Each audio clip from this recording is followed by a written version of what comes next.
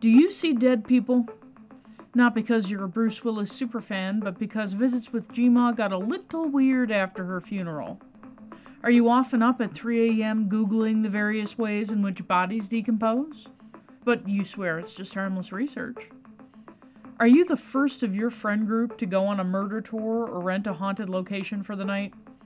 Then this is the podcast for you. Welcome to the Identity Podcast.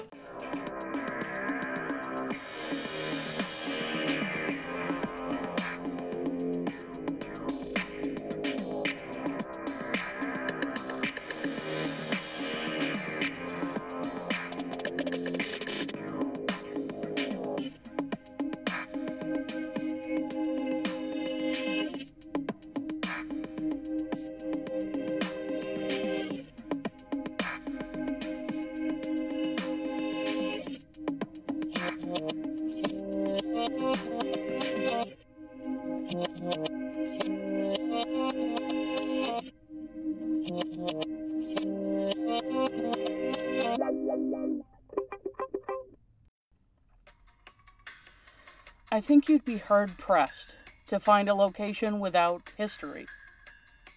Like people, buildings and land hold on to the energies and memories of the past, energies that linger just beneath the surface, be they positive or negative. The roads we travel and the homes we make are infused with memories that linger long after we're gone. These memories are often corrupted by tales of urban legends and myths that muddle the truth, but a few drops of truth can be the first step to clear an otherwise muddled stream of fiction. A long time ago, in a land not too different from the place you're currently occupying, a man traveled with a large group of followers to a faraway place in search of a sanctuary, unburdened and uncut ground where he could begin a great undertaking. One that would involve a perilous journey by ship across a vast ocean to a new world, leading many to an untimely death due to harsh conditions. A train ride that would also cause loss of life, many struggles to succeed in a new place, and natural events that would be blamed for many supernatural happenings. The destination was St. Nazianz, a small town in northeast Wisconsin.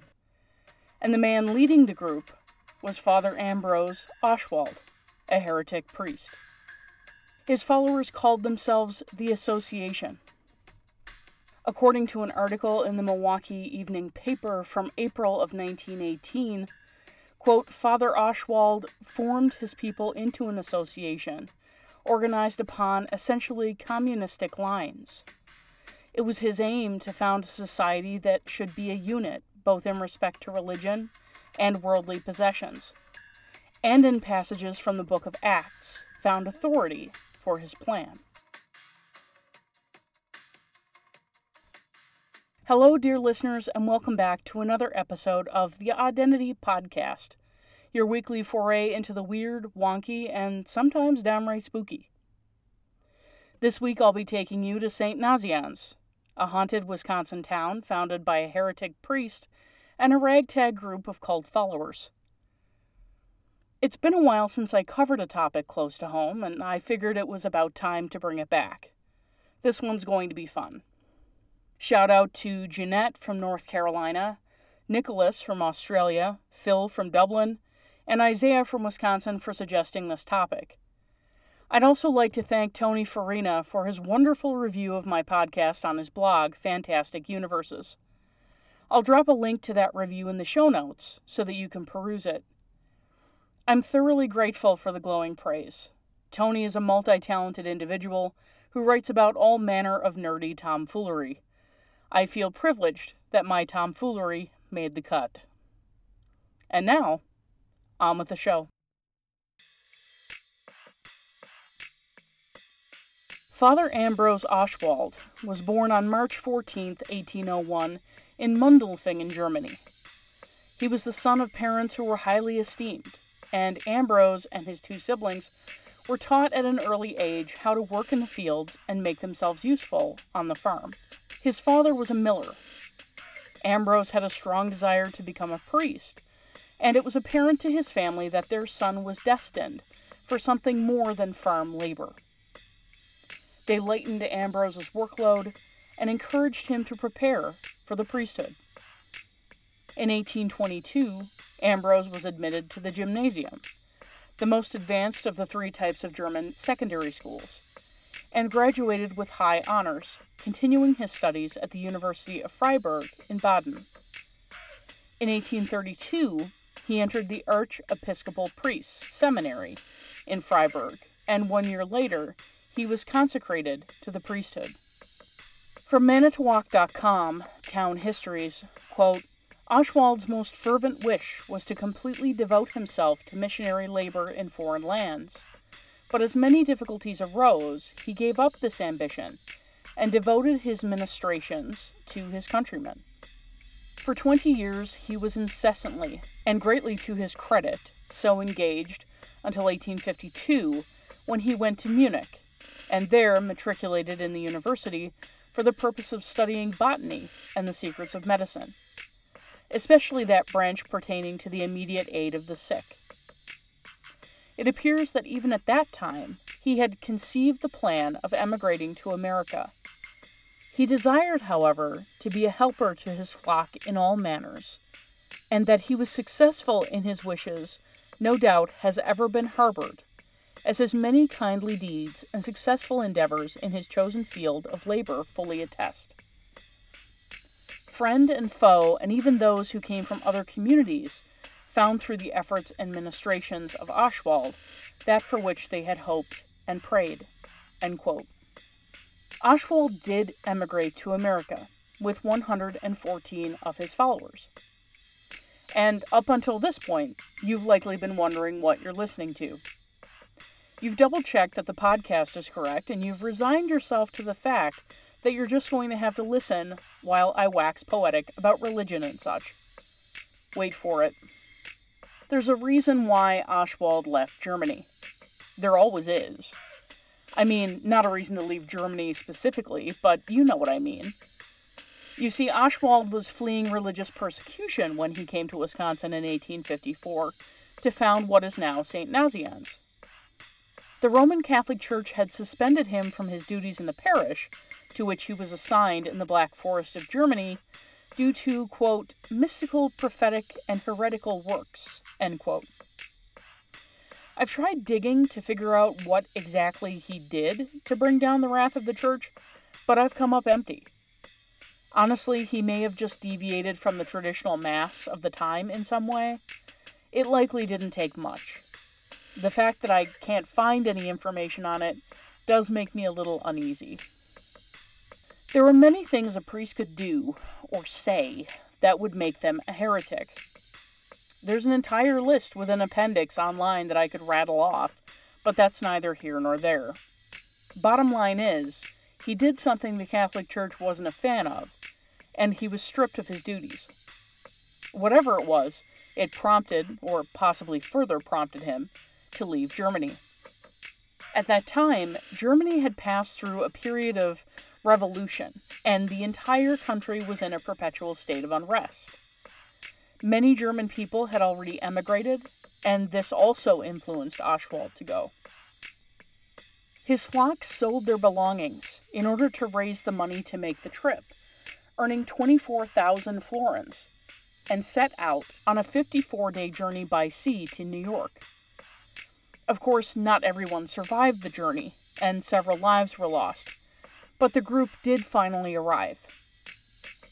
After a few days, the group then traveled by train and ox cart to arrive at what will become known as St. Nazianz.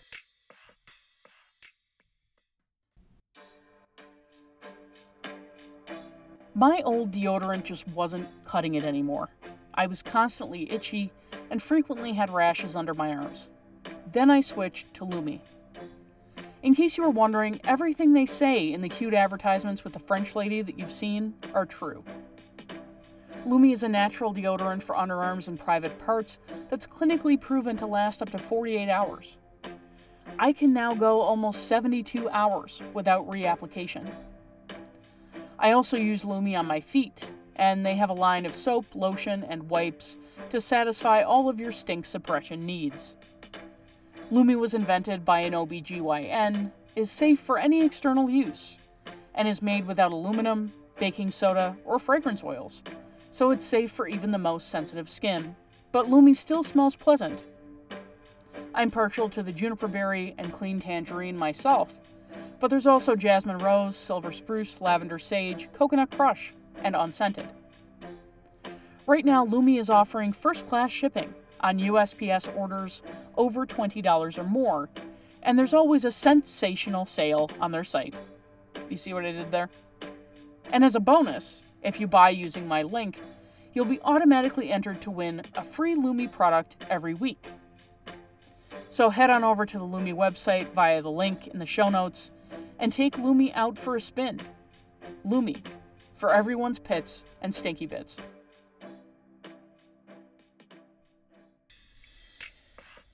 According to the Wisconsin Magazine of History, quote, they arrived in August, and where they were greeted by the pioneer missionary Archbishop Henny. While in Milwaukee, the Reverend Oswald purchased 3,840 acres of land in Manitowoc County at $3.50 per acre, on which he made a first payment of $1,500. An advance party of 6 men was sent to Manitowoc by boat, and from there they started westward on foot through the forests to the newly purchased land that was to be their future home. There is a legend that when they arrived at the eastern boundary of their tract, a white ox appeared before them, and that they followed the animal in its winding path until it stopped on the spot where the first church was built and where it still stands. This story is supposed to explain why the streets in the village wind and wind without any apparent reason for their crookedness. The brothers of the community admit the existence of this legend, but they don't vouch for its authenticity. The statement made by some newspaper writers to the effect that Father Oswald was commanded in a vision to proceed to America and found a colony on this exact spot is dismissed by the Brotherhood of the present community as a fairy tale that originated in the mind of some outside narrator. It was on a rainy Sunday that the advance party reached the site of the future settlement, and it's recorded that the first duty they performed was to fell a tree, fashion it into a cross, and set it up as a rallying place for their devotions. Next, they cut trees from which to build a log hut, sleeping on the ground in the meantime and subsisting on boiled potatoes without salt. As they were putting the roof on the first log house, Father Oswald arrived with another group of colonists, and cheered by the presence of their leader, they set about the tasks with renewed energy. End quote. Times were tough for the new settlers. There was an outbreak of malaria, causing several of the group to lose their lives, and the weather was often so bad it was difficult to plant or harvest food. Life was hard. During the first summer, the group did manage to erect a church at the location, which is still standing today. The building was only 24 feet by 32 feet tall and was constructed using logs from the nearby woods. 16 men working together could carry one log to the desired location. In addition to this structure, they also built housing, men and women's dormitories, and individual houses for married couples, for the members of the association, looms for weaving cloth, barns for the animals they eventually procured, a convent, a school, and a tannery. Although life was difficult, there was a definite downturn upon the death of Oswald. In 1873, Reverend Peter Moots succeeded to the leadership, and many of the original colonists left St. Nazianz. Moots felt that only married members and their children were entitled to the fruits of their labor, and he conveyed portions of the land to these families. Those people who were unmarried but loyal to the group were left out, and so they sought to carve out a life elsewhere. So that's the story of the place. As I said, histories are important, and the past is never too far away. In the case of St. Nazianz, the story of Oswald doesn't end with his death. In some ways, his death was only the beginning. When Oswald was on his deathbed, a man named Anton Still stayed by his side. He wrote, Quote, "A number of times I have observed that he, with closed eyes, when there was no one else in the room but I alone, would extend his hands in blessing, and then with his hand signal someone away, and yet I saw no one in the room." End quote. Many people in town reported a knocking within the walls of their home, and Still himself reported hearing pounding inside the walls of Oswald's room while he sat with the dying man. In some cases, it was reported to be so loud and so persistent that items hanging on the walls fell from their nails. The sound supposedly continued through the night on February 26, 1873, and ceased when Oswald finally passed away the following morning. From Cult of Weird, quote, "A judge from Manitowoc came to view Oswald's body the day before his funeral. He was taken aback by the liveliness of the corpse, wanting not to bury it because Oswald was not dead. Oswald's tomb had not yet been complete, so his coffin was placed on view in a crypt beneath the high altar of the old St. Ambrose Church. The coffin was reopened on April 29th for examination before it was placed in the completed chamber. A priest by the name of Father Muths, along with a group called the Oswald Sisters, noted that his body had not decayed, and there was no odor of corruption. Oswald's eyes had sunken in, but his skin had a lifelike complexion. His hair and fingernails were growing. They washed his face and noted that it served to give him an even more natural complexion." End quote. Oswald's remains were finally interred 63 days following his death. Many members of the clergy observed that, in 1926, when his body had been moved to a new stone mausoleum below Loretto Hill, even though his skin had shriveled and looked sallow, his vestments were still intact, and his body showed little sign of decomposition. Essentially, they're saying that Oswald's body was not subject to decay or dissolution, and is incorruptible, a description generally reserved for saints. It's likely that the body was left in a state that should have led to putrefaction or liquefaction of internal organs, but that didn't happen. Perhaps there was an odor of sanctity wafting from Oswald's resting place, a floral smell that many religious people see as a sign from God. When corpses are removed from their original resting place, this generally leads to further deterioration, exposure to air and moisture and whatnot. Likely why there hasn't been too much of a peep about Oswald and his incorruptible remains since. Or perhaps they just haven't taken him for a walkabout. I've seen a few incorruptible bodies in my time, having wandered in the Vatican for several hours. It only really adds to my whole religion equals creepy argument. In St. Nazianz, the Salvatorian seminary the Salvatorans took over in 1895, known now as JFK Prep, has many a ghost story associated with it. It's said that many lost and tortured souls roam the halls of this building, having been tortured at the hands of abusive nuns. Many who have visited the old buildings claim that the spirits there are not restless, and they mean no harm, but others have an entirely different story. The property itself has been in a kind of stasis since the 80s. Funding issues in the 60s, 70s, and 80s led to the location being shuttered and reopened several times, but many buildings on the property are currently shuttered. I think a lot of the information I've gleaned from various websites has been largely influenced by the fact that this location was an old religious commune and a school that is now defunct. People are enthused by the prospect that this location might be haunted, and I totally get it. Some of the buildings are in disrepair, and it's cool and creepy to try and wander around them late at night. Disclaimer, don't do that or you'll be arrested. People dig ruin porn. They'll pay to wander an abandoned location with a camera and a flashlight. So I'm going to go through some of the claims of haunted activity that I've found and pick them apart a little bit.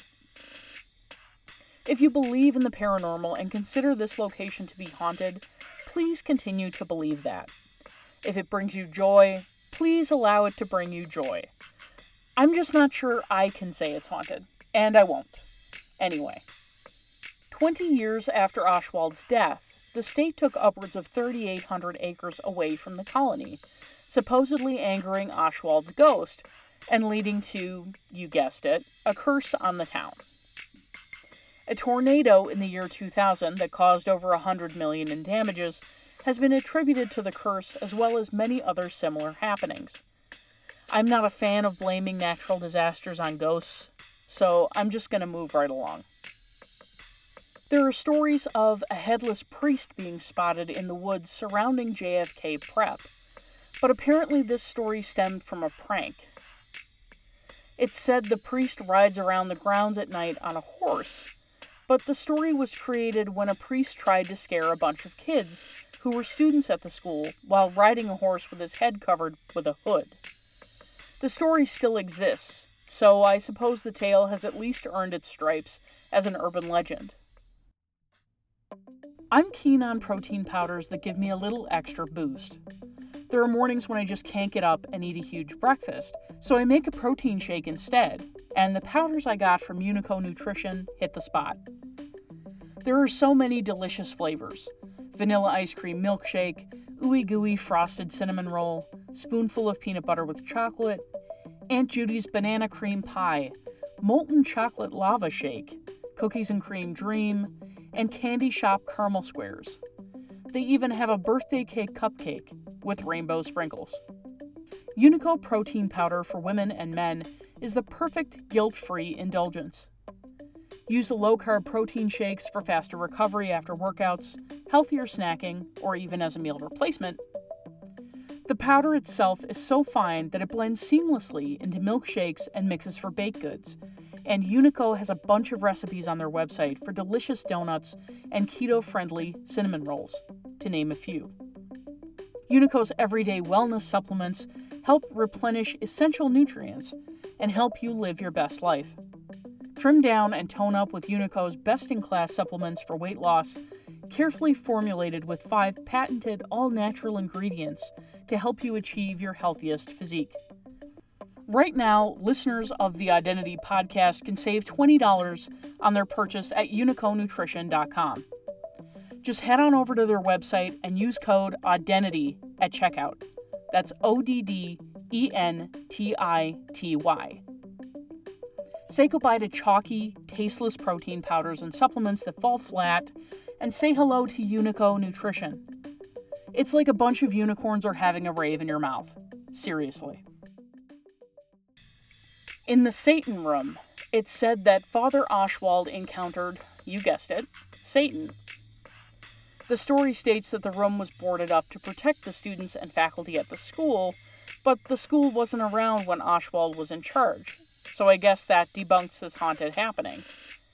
If you really want to scare religious people, though, a good way to do it would be to tell them that someone saw Satan. My grandmother would shit her britches. There's no sign that any of the rooms on the 4th floor have been boarded up, and ghost hunters who have explored the 4th floor have had no experiences. The suitcase room is apparently near the Satan room, and contains, suitcases. Creepy, haunted suitcases that just sit on the floor standing open. Are you horrified? I know I am. Apparently, when you try to close them and walk away, they open again.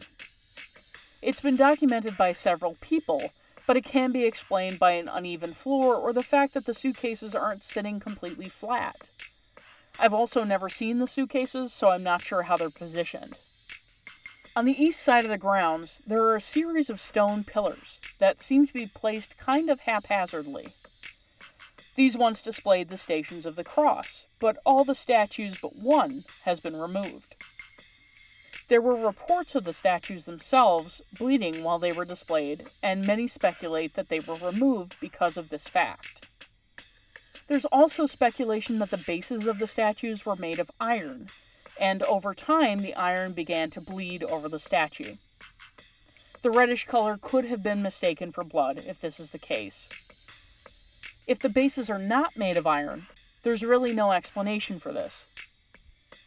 According to encyclopedia.com, quote, statues and pictures of Jesus Christ, the Virgin Mary, and the saints have appeared to bleed, and they bleed in significant ways, from the hands or the brow, places where Christ was wounded during his last days on earth, or from the eyes as if weeping. While such phenomena has been reported since antiquity, in the 20th century such reports have taken on an added significance, in light of the attack on supernatural occurrences in the contemporary secular world. The number of such incidents has increased decade by decade during the last half of the century. Many traditional religionists view such miraculous occurrences as the bleeding statues and pictures in much the same way that spiritualists view mediumistic phenomena, as a demonstration of a supernatural world, end quote. In fact, there have been several documented instances of religious statues weeping or bleeding. For example, the statue of the Virgin Mary owned by Olga Rodriguez of Santiago, Chile, stated that the statue began to, quote, bleed from its eyes, end quote, in November of 1992. The statue was outside her home, and locals who had stopped by to witness the phenomena contacted police for some reason. Karen, is that you? The substance was collected by authorities and determined to be type O blood. Quote, in 1994, stories came from Ireland, Australia, and Puerto Rico. In 1996, reports came from Trinidad and Kansas. And in 1997, from Benin, Africa. Through the decade, more than a dozen cases appeared in Italy alone. Blood from the statue of the Virgin in Las Vegas, that began bleeding in 1998, has been caught on pieces of cotton and given away to the faithful. It has been tied to a number of healings. As was the case in Chile, many of these cases have been investigated at least minimally, and the substance oozing from the pictures or statues is indeed blood, though the type of blood varies from incident to incident. Many have been seen by large groups and have occurred in such a way that the more obvious means of faking the phenomena have been ruled out. Possibly the most spectacular modern case of a bleeding statue occurred in Akita, Japan, where a statue of the Virgin Mary wept, perspired, and bled from the right hand in what appeared to be a cross-shaped wound.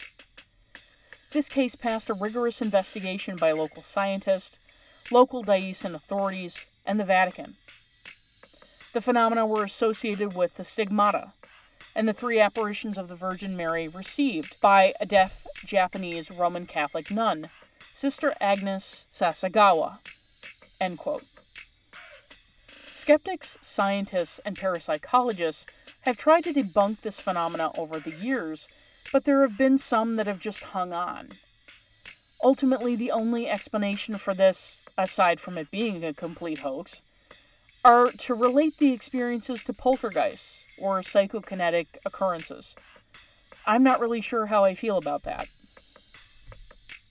There are other stories about the graveyard on the property and the stones shifting up and down over time, which I can kind of get behind. My great-grandfather, I'm not even sure how many he's that far back, is buried in a small cemetery that's rather boggy. Every couple of years, someone has to go and make sure his gravestone hasn't been swallowed up because the ground is constantly wet. As far as stones moving around, I doubt the change would be that noticeable, even if there was a shift. Changes like this can happen, but unless there's some sort of seismic event, I doubt you'll actually see it as it occurs. In 1871, there was a fire that consumed one, or possibly some of the buildings, I'm not sure which, that apparently resulted in loss of life. The only fire I can find was that of the Peshtigo fire. It was supposedly started when a cow kicked a lantern, but that's a familiar story you might remember from the Great Chicago Fire as well. From weather.gov, quote, the story of the Peshtigo Fire, gleaned from survivor accounts and conjecture, is that railroad workers clearing land for tracks that Sunday evening started a brush fire, which somehow became an inferno. It had been an unusually dry summer, and the fire moved fast. Some survivors said it moved so fast it was like a tornado. The sudden, convulsive speed of the flames consumed available oxygen. Some trying to flee burst into flames. It scorched 1.2 million acres, although it skipped over the waters of Green Bay to burn parts of Door and Kewaunee counties. The damage estimate was at $169 million, about the same as for the Chicago fire. The fire also burned 16 other towns, but the damage in Peshtigo was the worst. The city was gone in an hour. In Peshtigo alone, 800 lives were lost. End quote. EVPs on the grounds of JFK Prep have turned up disembodied voices saying, "burning." No full-bodied apparitions have been seen. Children's voices have also been recorded. Some other tales I've encountered. A supposed suicide on the property produced some EVPs for paranormal investigators. A suicide note was given to the investigators as proof. Not sure who they received the note from, or if they were able to authenticate it at all. The story states that the individual was a former JFK Prep student. There's no real way to check this story, and I haven't come across any news articles or obituaries that would confirm a suicide on the property. A nun who gave birth and drowned the baby on the property. Some have reported hearing a baby crying by a body of water close to JFK Prep. Again, no proof and no way to verify this claim. Lake Oswald is nearby, so I'm assuming that this is the body of water that the account is referring to. Otherwise, there's no additional information to be found, so I'm thinking that this one is pure fiction. There is a renovation effort underway, a painstaking process of replacing windows and painting over graffiti. $20 million is being actively sought to bring the location back. I hope they find it. There's apparently a thrift store at the location, and people do live at the site. I've read that the buildings are open from dawn to dusk, but I haven't read anything specific about which buildings are accessible. If you're interested in a tour, perhaps you could stop and speak with someone in the thrift shop, but be aware that they're not keen on the paranormal stories being told about the place. I'd keep that to myself. St. Nazianz is located about an hour and a half outside of Milwaukee, Wisconsin, via I-43 North and Wisconsin 57 North. So, what do we make of the haunting of the JFK Prep grounds? Are there spirits lingering, or the majority of the stories told about the place primarily to scare bored teenagers? Teens frequent the grounds, often breaking into buildings. All the buildings have been boarded or otherwise sealed up, so that's the only way to access them, leaving graffiti and broken windows in their wake. They make their way into the tunnel system that winds beneath the buildings in an effort to scare their friends, girlfriends, boyfriends. The stories are just icing on the cake. Wouldn't that make sense? The one piece of evidence that still chills me is one word captured via recorder in the form of an EVP. The haunting reminder of a tragedy. A piece of history frozen in time. Burning. That's it for this week, dear listeners. Tune in next week for more tales of the creepy, weird, and paranormal. Until next time, stay spooky.